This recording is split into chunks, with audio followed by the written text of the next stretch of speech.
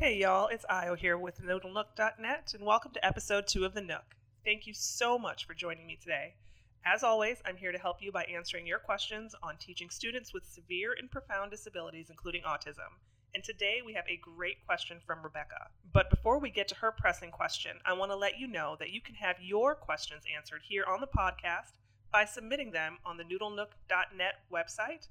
You can do that by going to www.noodlenook.net/podcast. And if your question is chosen, you will get a free resource from the Noodle Nook store where you can choose from some of the new vocational work tasks designed for multi-leveled classrooms, including more challenging tasks for students who are beyond the basics, or maybe one of the social stories to work on social skills. With so many choices, there will surely be something that will work for you and your students. So please head over to the noodlenook.net/podcast site and submit your question today. All right, so here's today's question from Rebecca. What are some basic things I should know about teaching students with autism? Rebecca, that's a great question, and it's a problem that I see over and over again. So many teachers get through their new teacher training or come through alternative certification and still have a lot of questions about how to set up their classrooms for success. Here are a few basic things you should know when you teach students with autism.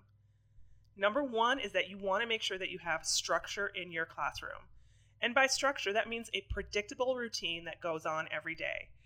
For me, it was always making sure that although there was a lot of variety in a given week, every week was just like the one previous. So every Monday during third period, we always did the same thing. What that really allowed for the classroom functioning was that our students always knew what to anticipate and our staff always knew what they needed to do to get class going and support students. So that predictability and routine and procedure is going to be really important as you try to establish structure within your classroom. The second thing I would do in order to support that is to make sure you have some sort of visual schedule in your classroom. That can be written or in pictures, either or, but something that you can refer to, that your students can refer to, and that your support staff can also look to, so everyone always knows what's coming next. The second thing I would say you want to make sure you have in your classroom is some sort of consistent communication system for all of your students. Every student in your classroom should have choice and voice, so some kind of way that they can communicate and some way to make choices throughout the given day. Now, this communication system could be with visuals, it could be with a VOD or assistive technology, high tech, low tech, that's really up to the student. But as you're going through the day, I want you to really ask yourself if every single student you work with can communicate with you. You may also want to address communication with social language as well. So sometimes it's one thing to be able to answer yes or no to the teacher when we're asking comprehension questions, and quite another to be able to talk to their peers in a social way. You want to make sure that both of those options are available. The third thing I would say you want to make sure you have when you set up your classroom is to have independence built in. Now, we've got a couple of blog posts that talk about learned helplessness and prompt dependence on the Noodle Nook website, and I suggest you go back and read those. But we want to make sure that we're addressing building of independence for our students. I give this example of getting a pencil. I worked with a student for a while, and every day we asked him to get a pencil, and every day he didn't get it, but inevitably one of my support staff would get it for him. And I realized if that happened for me in my daily life, I'd probably stop trying too. If I knew that if I waited long enough my husband was going to do the dishes, I'd never lift a finger to go towards that sink. And that's kind of what this student had learned. If he sat there, eventually the pencil would show up. So when you're building that independence, really start to think about how dependent your students are on prompts, how much support you offer to students who have the capacity to do skills, and also, are you really addressing functional skills in a way that is meaningful for the student? And when I say that, it means that if you're asking a student to tie their shoe, do they have the skill set to tie their shoe? If they don't, how many steps can they get through before you help them? We want to make sure that our students are still trying with those functional skills to be more independent, even if they don't have a complete set of skills. So number 4 would be to address specific behaviors.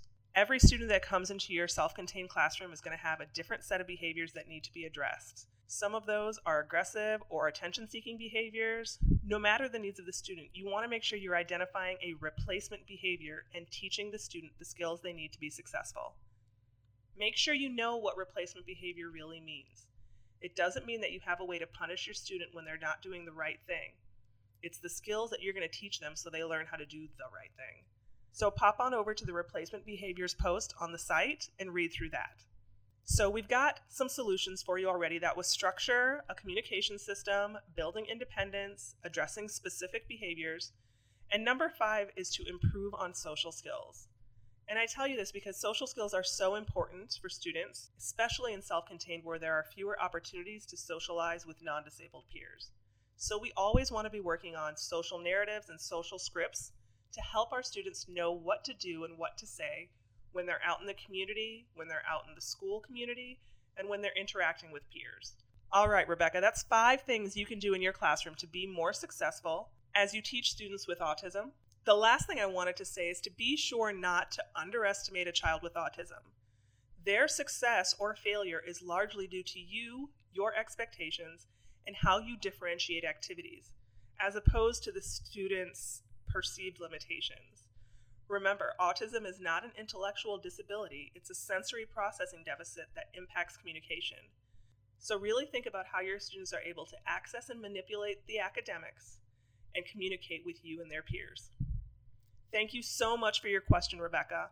I'm going to send you out a product of your choice from the Noodle Nook store. I also want to send you out the visual schedule featuring Boardmaker for your classroom from the Noodle Nook store so that you can have a visual schedule to post in your classroom. Good luck, and for those of you listening, if you want to have your question answered here on the Nook, head over to www.noodlenook.net and click on the podcasts button to submit your question. I also want to mention one more solution to a common problem in autism units, and that's having an effective visual to work on communication and behaviors. The Behavior Toolkit in the Noodle Nook store has visuals like I Need a Break, First Then visuals, and rule cards, so you can start establishing those expectations with your students early. With good visuals in place, you can see a change in your students' performance and behavior. So check it out in the Noodle Nook store today at www.noodlenook.net/tpt-store. With so many questions out there on how to be the best teacher as you work with students with severe disabilities and low incident disabilities like autism, be sure you're subscribed to the blog so you can get tips, tricks, and freebies. We need all the great teachers we can get, so stay strong and teach on. Thanks for listening to The Nook. Don't miss the next episode. Subscribe today. Bye, y'all.